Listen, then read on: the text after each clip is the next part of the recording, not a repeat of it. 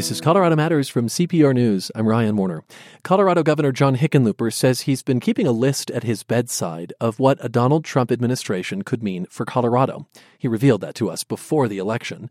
That list, of course, takes on new meaning now. I spoke with the governor at the state capitol Monday, our first interview since Trump became president-elect. And I asked him if he landed on Trump's calendar, what would he say to him? Well, I think that my message is being delivered by all kinds of people right now, and that is, let's go slowly and carefully as we look at making these significant changes to our nation's policies. And yet, didn't he win in many ways on not going it slowly, but making dramatic changes that spoke to voters? I think it's fair to argue that many of those people that voted for him weren't really voting for him. They were voting against Hillary Clinton for whatever reason, rightly or wrongly.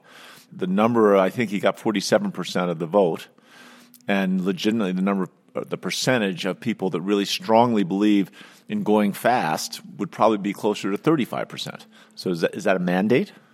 I don't think so. What policy area would most concern you going fast? There are so many to choose from.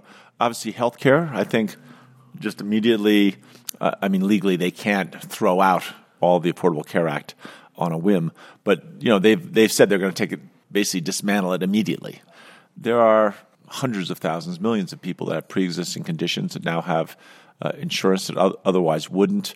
Each state, or not each state, but every state has had, to a varying degree, challenges and benefits of implementing, expanding healthcare coverage.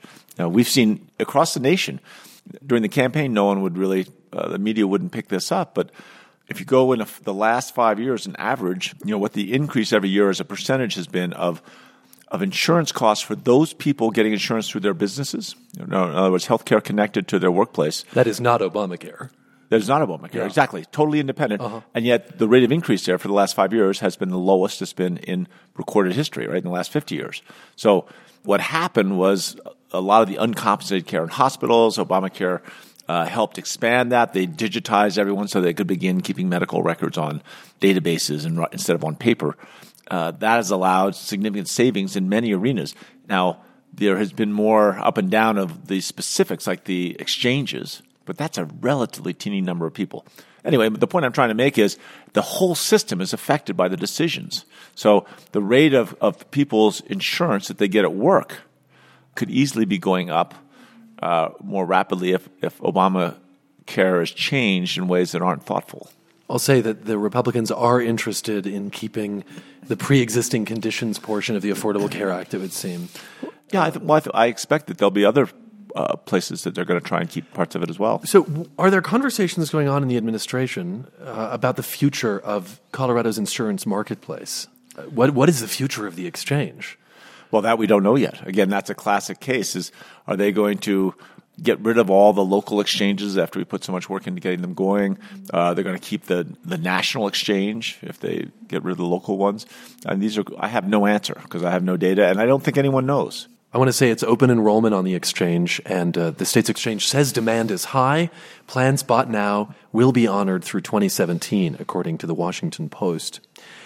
Another part of Obamacare was not just getting private insurance for more people, more Coloradans, but also expanding Medicaid. And many Republicans in Congress, including the Speaker of the House, want to change Medicaid, which is the health care program for the poor, by block granting it. Basically, the feds give money to the states to run the program more or less as they see fit, and states need to come up with extra cash if the federal money doesn't cover the cost. People on Medicaid now could decide to buy what Republicans say will be cheaper plans under this new regime. But Colorado has had a pretty generous Medicaid expansion. 1 in about 5 Coloradans is on Medicaid. Would the state try to keep all those people on Medicaid if the Republican Congress wanted to roll back how much the federal government spends on it? Well, I come from the school that health care should be a right, not just a privilege, and that we can argue about the level of health care. And my feeling is that people should have a basic level. Not everyone should get a new hip if their hip's sore immediately. There should be, an evaluation process that if people are having private health care insurance, they're obviously going to get more. They're probably going to get shorter wait times, all kinds of benefits.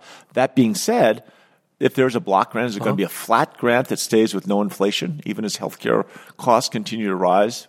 What about the cyclicity? So if you go into a recession, sometimes you're going to see the number of people that have their own healthcare is going to go down dramatically, and the need for Medicaid would go up. That being said, we will try to keep as many people insured as possible. I think it's very hard to go not necessarily on Medicaid, you're saying. On anything. On the private exchanges, but on Medicaid, on everything. But philosophically, would you try to maintain the Medicaid rolls to the best of your ability as governor? Or does it matter less to you that it's Medicaid if there's an alternative private plan for the indigent? Right. It matters less. I'm happy to have an alternative plan, and I think that just because people are from lower income family doesn't mean they shouldn't have choices if it's possible to provide them choices. On immigration, you reassured a crowd in Alamosa last week that if the federal government tried to, quote, round up immigrants in the country illegally, you wouldn't let that happen in Colorado. Why did you feel the need to talk about that then and there? Well, we've heard and continue to hear one story after another about how nervous people are. I mean, and not just people that are here without papers, but all kinds of people feel threatened by a lot of what they heard in the Trump campaign. And I just, Trump during the campaign had said if he got elected, he would put together a deportation team, and they would remove the 11 million people that are estimated to be here illegally in rapid order. Now, I don't think he's obviously backing away from that, I think, and I can't believe that he really meant that that's what he was going to do. The ends to him justify the means, so it doesn't matter whether he really intends to do something. If it was useful in the campaign, he was willing to say it. I hope that's the case because, the estimate's up as high as $300 billion to do that. And the disruption to our economy and to our communities would be staggering. The tearing families apart. So there was so much fear about this. I thought then and I think now it's important to say, hey, this isn't going to happen. And it's not a question of being sanctuary cities. Well, it is, because Denver and Aurora might face some penalties if they hold on to that distinction. Well, the Supreme Court's been pretty clear about the federal government. It's very difficult for them to withhold transportation money or education money because you don't conform to a policy. U.S. versus Prince was the case in terms of the federal government cannot commandeer state resources to carry out federal policy. The person who wrote that opinion was Justice Scalia. And this is a clear states' rights issue that the federal government can't come in and say, you local police have to do this because we're telling you to, because it's the law. You have to enforce this federal law. It's the federal government's job to enforce that law. Well, and on that point, why wade into what is potentially dangerous territory? Do you think as a matter of course that governors should outwardly contradict the federal government on an issue that's really under federal purview? Enforcing the country's immigration laws. No, that's what I said. I'm happy. Look at what the federal government's been doing, right? President Obama deported 2.5 million undocumented immigrants, right? People that didn't have right papers. They were here illegally. And they were, for the vast majority, a serious threat to our communities. If the federal government's going to continue what Barack Obama was already doing, which is removing violent criminals from our communities who do not have the legal right to be in this country, we're supporting them 100%. That's what we've been doing. What I was responding to was the fear in our community. There are a million other priorities we have in this country that we should, I think, be more rightly focused on. And I think that, long term, the people that have been here for years have been paying taxes, obeying the law. We need to find some way. They've got families here. They own real estate here. Many of them, are intimate parts of the community. We should try and find some way that they can legally stay, at least get some sort of a green card or a temporary legal right so that they're here legally. You're listening to Colorado Matters. I'm Ryan Warner, and we are back at the state capitol for our regular conversation with Democratic Governor of Colorado, John Hickenlooper. President-elect Trump spoke highly of legacy energy sources, including coal, during the campaign, and spoke poorly of renewable sources like solar and wind. One of the first things he wants to do is reverse President Obama's executive orders, including one on energy. If the Clean Power Plan goes away, do you proclaim, as clearly as you did there on immigration, no, Colorado is a renewable energy state? Well, if you'll remember, Ryan, when we discussed the Clean Power Plan before, I said that our efforts around energy in Colorado are not a result of that plan, right? We are at a mile high. We have thinner air. Pollution of our air is much more harmful to us at this altitude than anywhere else. So if there are ways that we can reduce pollution, ozone, particulates, everything, and yet still protect our consumers, both businesses and residents, I think we should do it. I think it's independent of the federal government, which may not be backing it under a Trump administration. Right, but we didn't need them to back it before, right? If we can do it for the same cost, don't we owe it to our citizens to give them the cleanest air to breathe that we possibly can? So what about that draft executive order you floated last summer, which calls for a 35% reduction in greenhouse gas emissions by 2030? Would you keep pursuing that, knowing that Colorado probably won't get any more mandates like that from the federal government? Well, I think we should certainly continue to pursue that 35% number if we can do it and not affect people's electrical bills. So that's still on the table? Absolutely. Even under a Trump administration? Even under a Trump administration, I think we want to have the – and to be honest, I think if Donald Trump was sitting here beside me, he'd agree with this. If for the same cost we can deliver cleaner air, why wouldn't we do it? It's a simple business proposition. Any sense of a timeline for pursuing that executive order? Well, I'm not sure whether we're going to do an executive order or lay it out in an op-ed. We're trying to figure out what the right format is.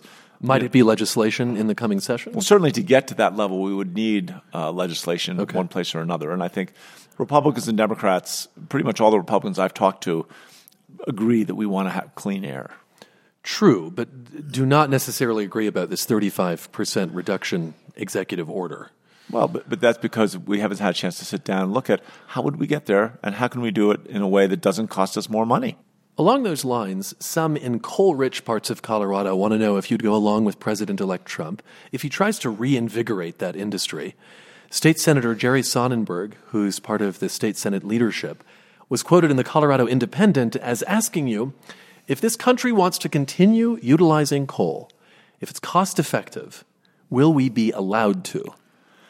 Of course. I think that, that's what we've said from the beginning. And, Senator Sonnenberg, who I think is one of the most elegant at representing rural issues.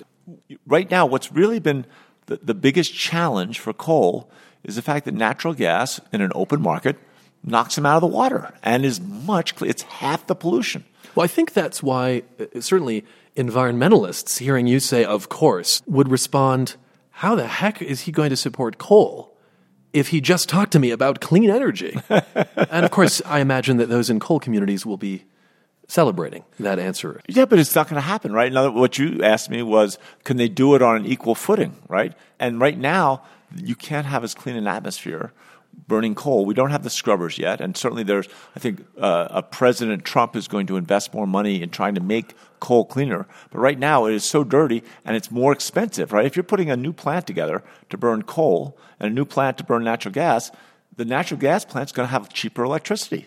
The real reason coal has gone downhill so dramatically is how rapidly the price has gone down of natural gas and how rapidly the price has gone down of wind. Those two things have put coal at a tremendous disadvantage. Do I essentially hear you saying to coal country in Colorado, getting coal jobs back is just not realistic?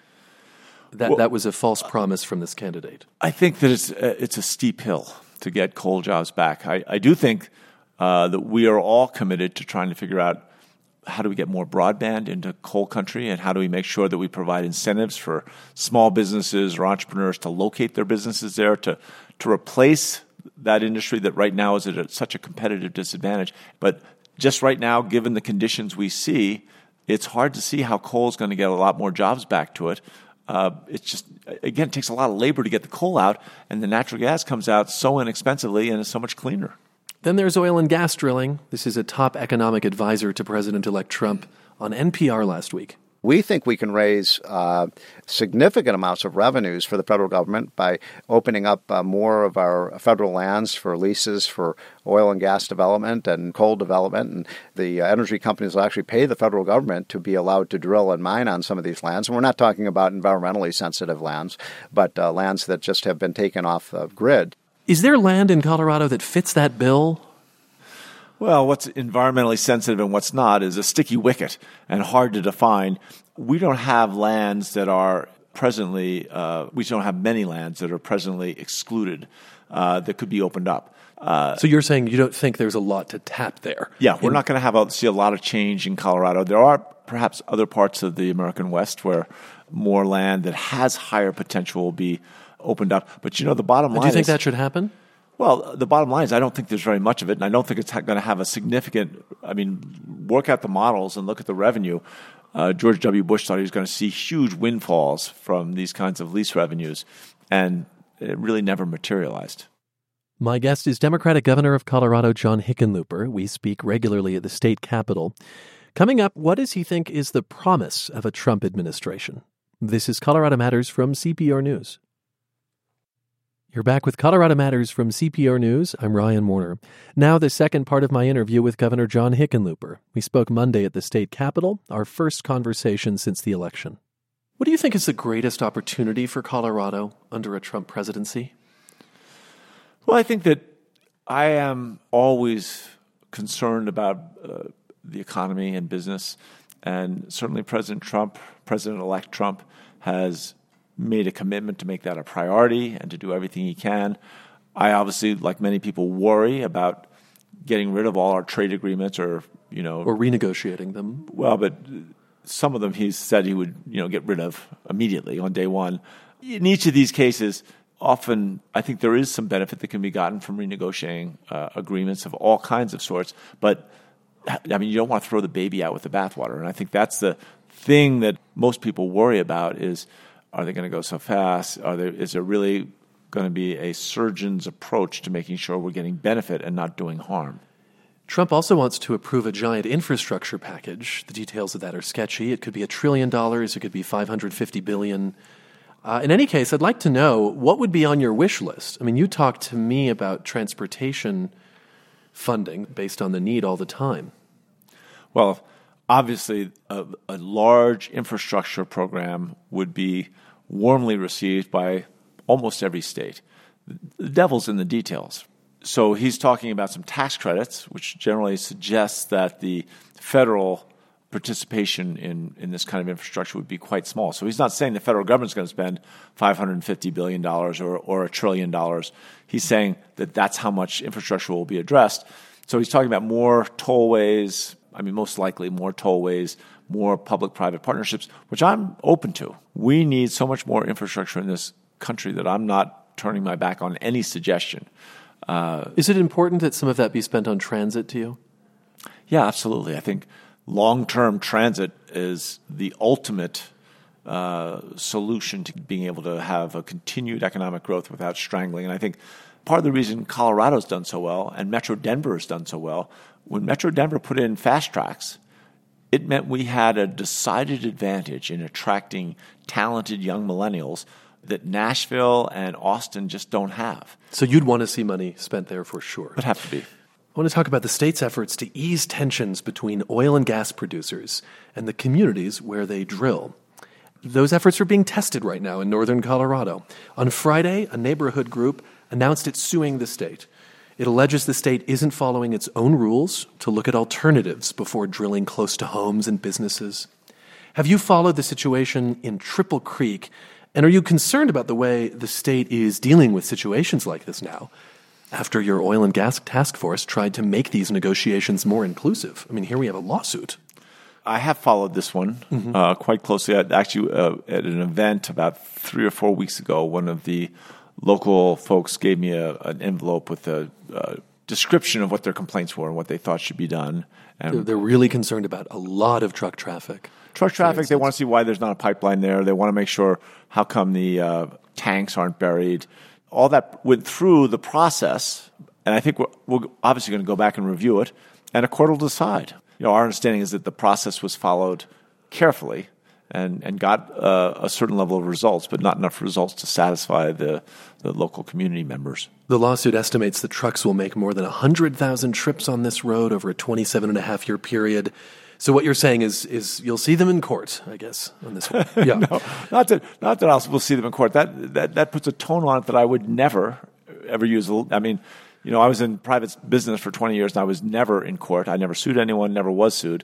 And we try to do everything we can to avoid litigation in these kinds of things. On Triple Creek, you're confident the state has followed its own rules. But given a lawsuit's been filed, how do you feel about the new rules? Are they working? Well, one lawsuit doesn't mean the thing's a failure. So, well, it's early. It is early. I think we want to sit down and look at it, walk through it, and see if there's not some way. Oftentimes when you get into court, there's an opportunity to sit down and try to continue to resolve what your disagreement is and your issues are. Could that have an effect on the rules then?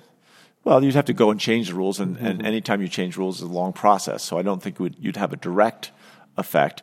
But if there's a better way of doing things that is able to create an easier path to compromise, we're all for it. Thanks for being with us. Always a pleasure. Democrat John Hickenlooper is governor of Colorado. We speak regularly at the Capitol. After a break, a snow forecaster with a cult following. This is Colorado Matters from CPR News.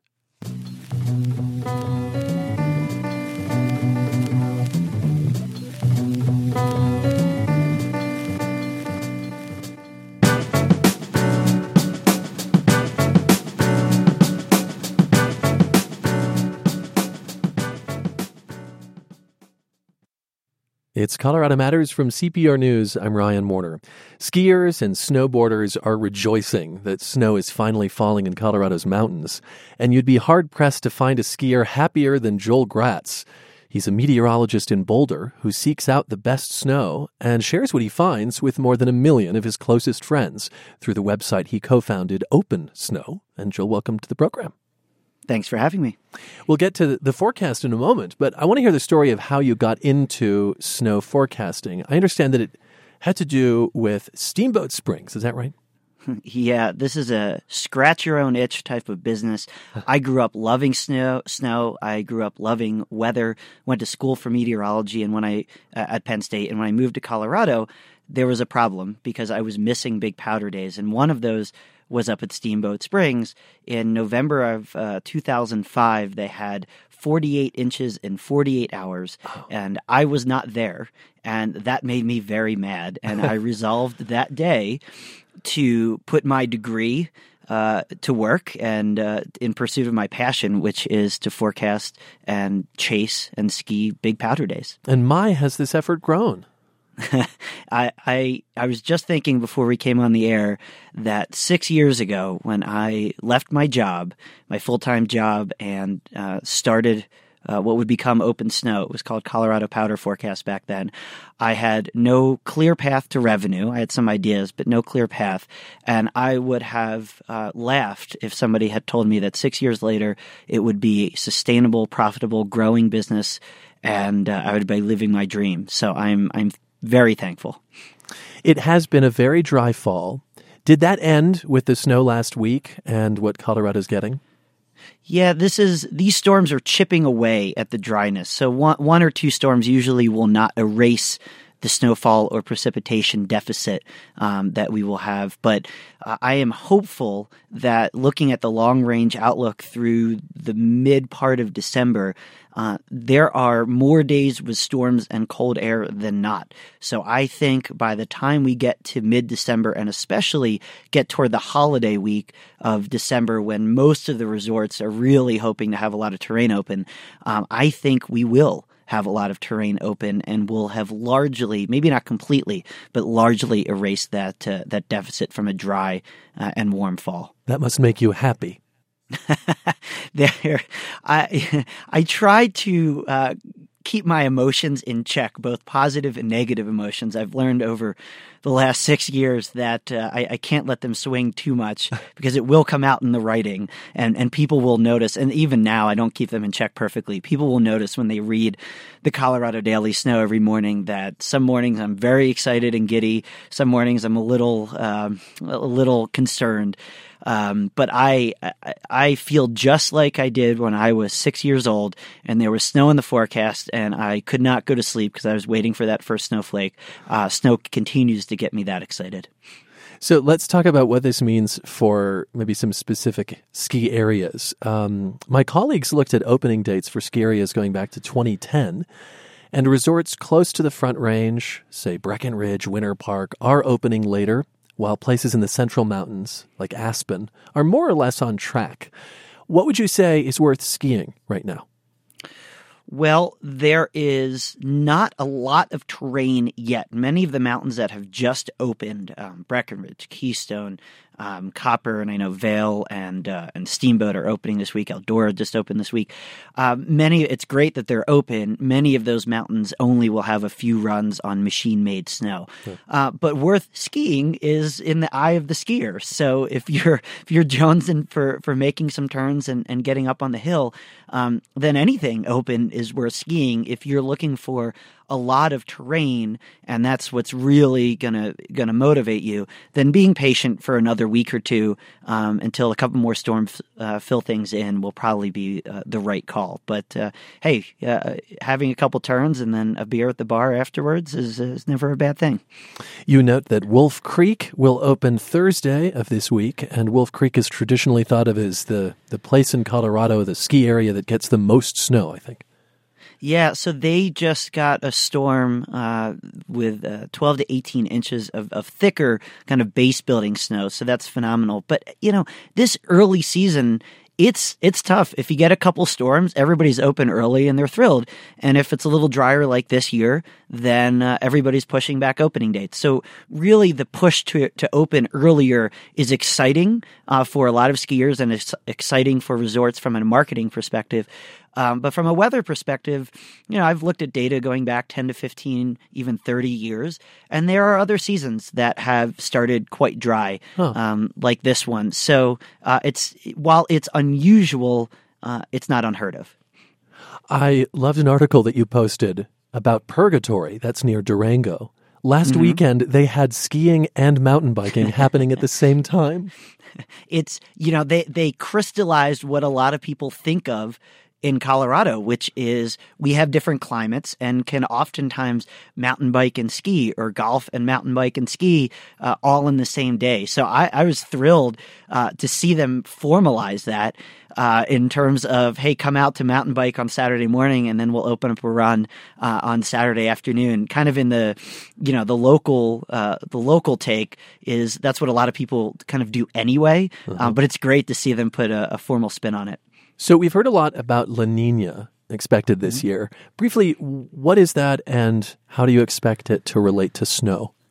Sure. So La Nina and El Nino are terms that are thrown around by most people when talking about longer range forecasts. La Nina means that the central part of the Pacific Ocean is cooler than normal, and El Nino is the opposite, warmer than normal water temperatures. Okay. And you might think, well, why do water temperatures thousands of miles away matter? And that's because they change the patterns of thunderstorms that form over the equator, and that in turn changes the storm track over North America.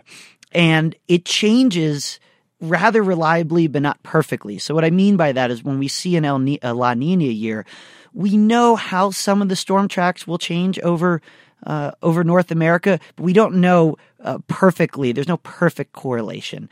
And so what that would probably mean, all things being equal, is that northern areas of the U.S., Canada, and the northern part of Colorado would see more snow than the southern part. But I am going to be the first one to tell you that all things are not equal, and that there is not a perfect correlation with El Nino or La Nina and the weather in Colorado.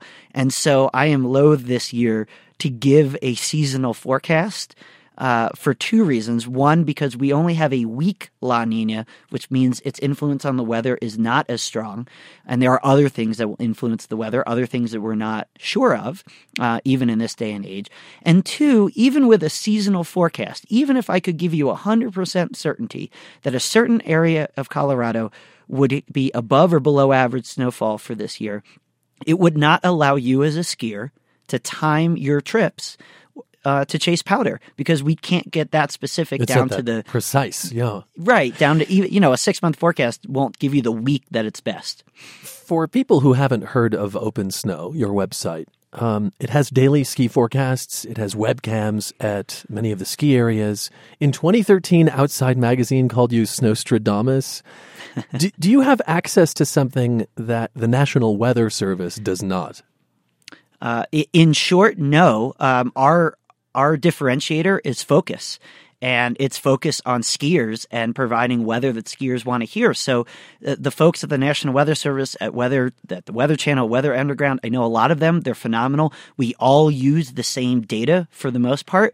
But what we want to do is celebrate snow and direct people to powder. So when there's a winter storm, the National Weather Service and others will talk about its threat to safety and property, as they should, but we talk about how excited we are about skiing and where people should go out and ski. So it's simply a focus on actionable information that people can use to say, hey, you know what? I'm going to take off Thursday and I'm going to go ski some powder. Snow is not just fun, it's how a lot of Colorado's water is stored. It's a huge reservoir in many ways. Given the forecast you've talked about, how does snowpack look and potentially the drought? Yeah, Colorado is an arid state. Outside of the highest peaks, we do not get a lot of precipitation. Any precipitation that we get is gold, snow or rain. And snow, like you said, really matters for the spring snowmelt. For this year, I honestly don't know, although with a La Nina that can tend to give some parts of the state more snow and less in the eastern and southern mountains. Right. So I am hopeful that this will even out and that will be okay this year. But every year I'm a little bit nervous for the snowpack and for our water supply just because we can be an arid state. Joel, thanks for being with us. You bet. Thanks for having me. Joel Gratz is co-founder of Open Snow, a ski forecasting website. There's a link at cprnews.org.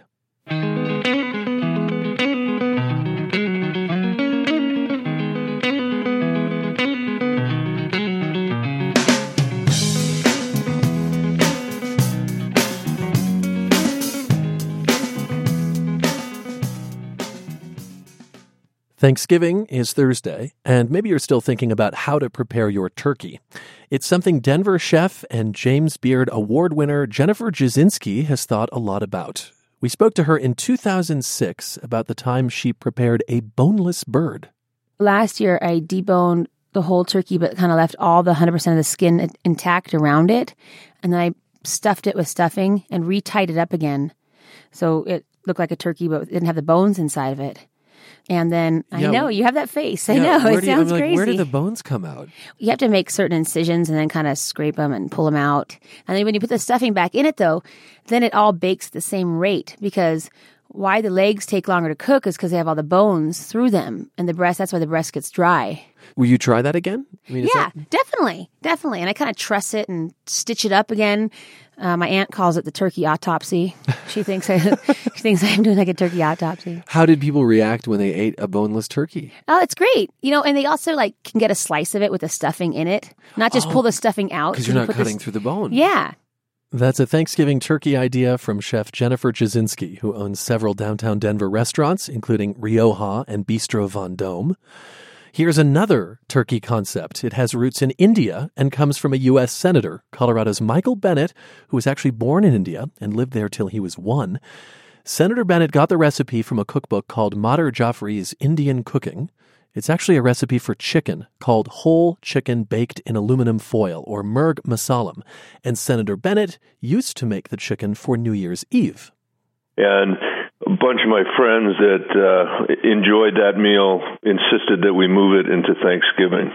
So it became whole turkey baked in aluminum foil. First, you got to make a marinade and let it sit in the marinade. Then you make a paste out of a bunch of spices and onions and things like that you have to fry up and then ultimately put on the bird and then wrap the aluminum foil around the turkey. It takes a lot more aluminum foil to wrap up a turkey than it does a chicken.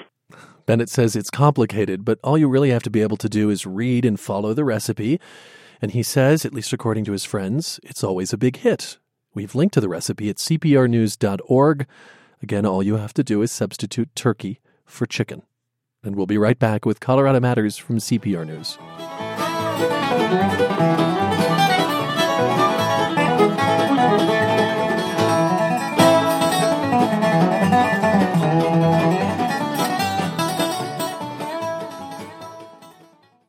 It's Colorado Matters from CPR News. I'm Ryan Warner.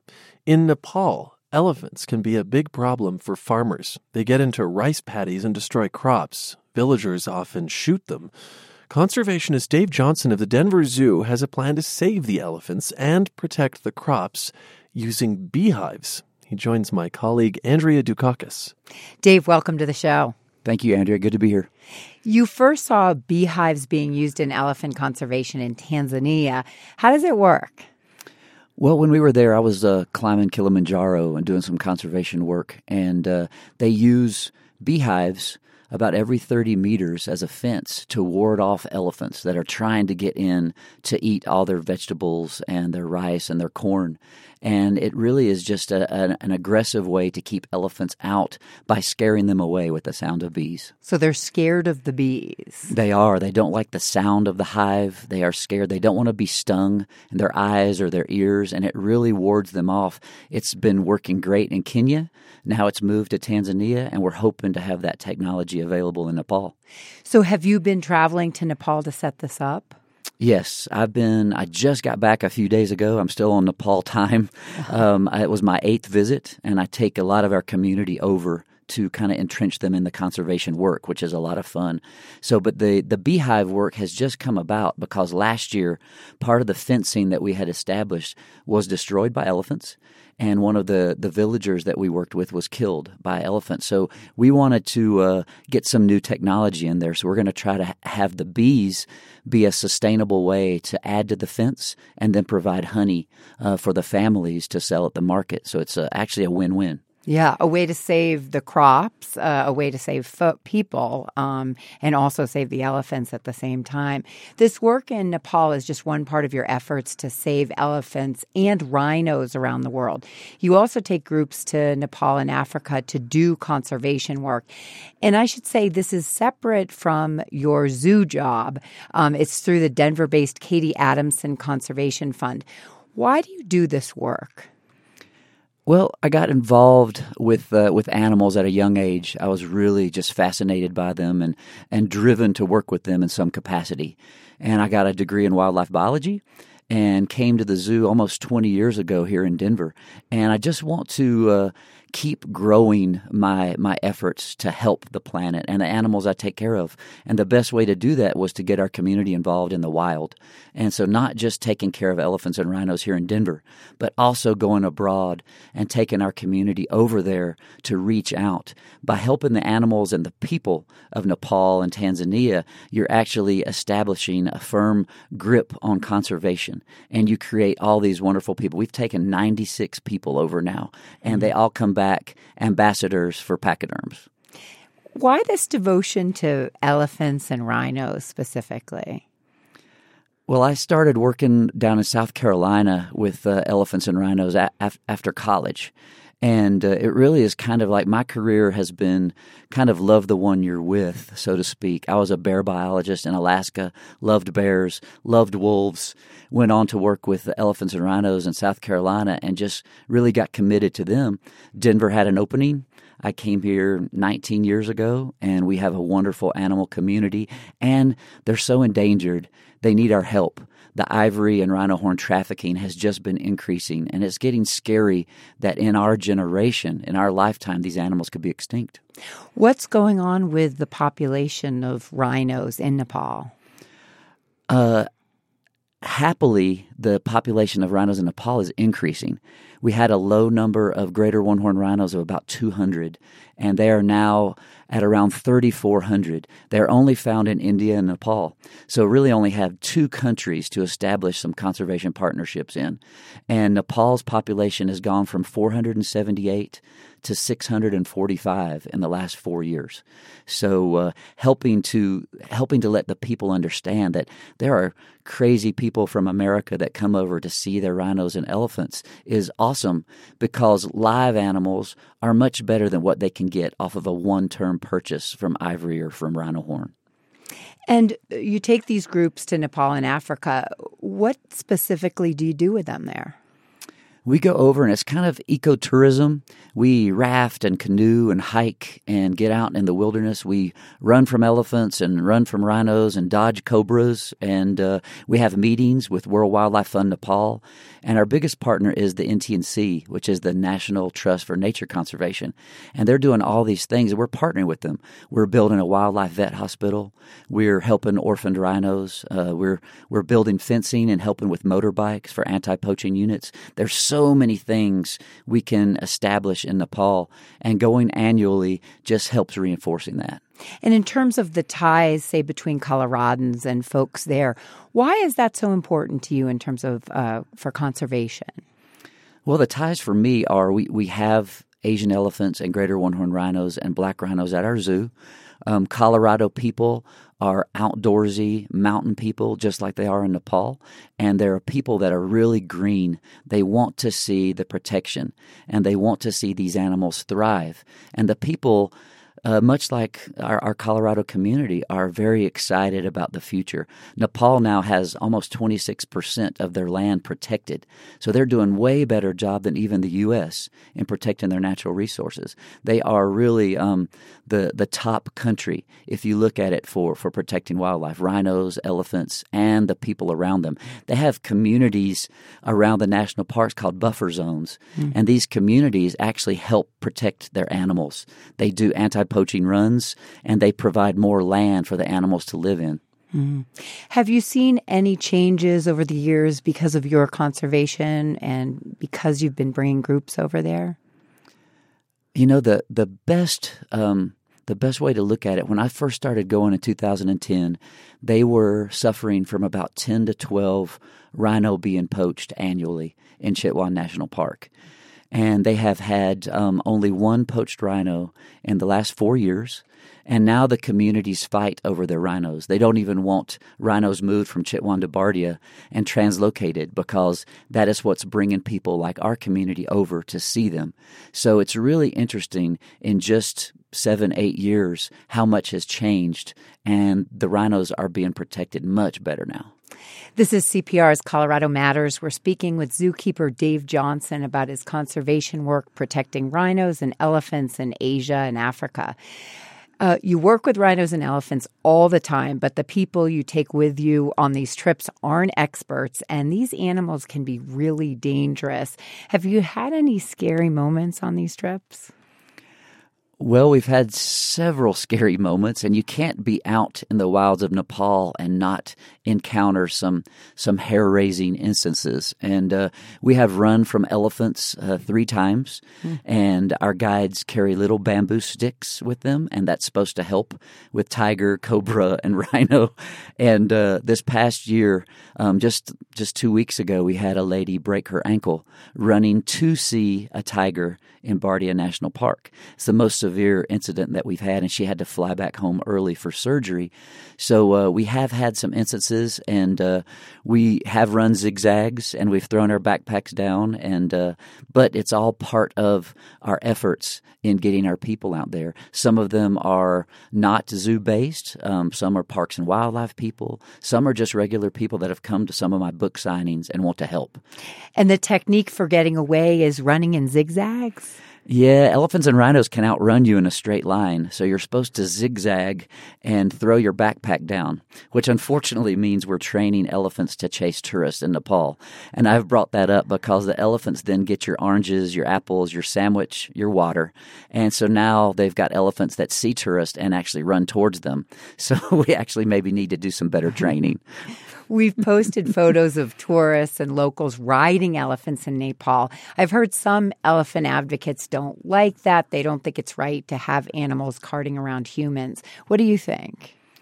Well, I tell our people every year that you have to suspend some of your Western feelings about elephants. They are an animal over there that is like our horse here in Colorado. You ride them around. They use them for anti-poaching runs. They use them for tourism. They do so much with them. They have a big saddle that will fit maybe 4 tourists on their back, and it's so important to their economy. And just like dog owners and horse owners here in the States, you have some good ones and you have some bad ones. And I want people to realize that elephants are part of their economy. Elephants are part of their family. And it's a huge part of the culture in Nepal. And I think I am privileged to get to ride on an elephant back and be able to help these animals thrive in the wild and support their economy. You've donated thousands of dollars to build a veterinary clinic in Nepal, and then the earthquake hit. When will it be up and running? Well, we just got some good news on this trip. January, construction is supposed to start. The vet hospital is for all wildlife in Nepal. It's going to be a $300,000 project now. And we have given almost about $35,000 to help it along the way. And they say it's going to take a year and a half to build. So as we go back in the next couple of years, we'll get to see it coming up out of the ground and establish some more partnerships. They're going to be doing tests on the cattle and dogs in the area to keep diseases from affecting the wildlife. And we want to be part of this big mission. Rhinos and elephants are often poached for their horns and tusks. Have there been any new developments in the trade of horns and ivory? Well, we just had a big CITES convention down in South Africa, and they have not legalized. A lot of the countries want to legalize ivory. They have a lot of ivory stockpiled. But luckily, clearer thinking prevailed, and we are trying to help people understand that rhino horn is just made out of keratin. It's like your fingernails or your hair. It does not help you medicinally. It will not cure your cancer, sadly. Because a lot of folks do use that medicinally and feel that it helps. They do. We had a Vietnamese cabinet member years ago that said rhino horn cured his cancer, and it's created this trend for everybody to try to use it, and it's actually now worth more than its weight in gold. It is a huge substance that people are using in the black market, and now in some of the East Asian countries, it's a status symbol, and you want to give rhino horn to your friends and have it after a night out of drinking, and they actually use it as a cure for hangovers. Mm-hmm. So it is just a panacea of cures that it really doesn't do anything for anybody. Dave, thanks so much for being with us. You're very welcome. Denver conservationist Dave Johnson talking about his efforts to protect elephants, rhinos, and other endangered species. He spoke with CPR's Andrea Dukakis. We've posted photos at cprnews.org. On Monday, we spoke with the founder of StoryCorps for advice on talking with loved ones about the election civilly over Thanksgiving.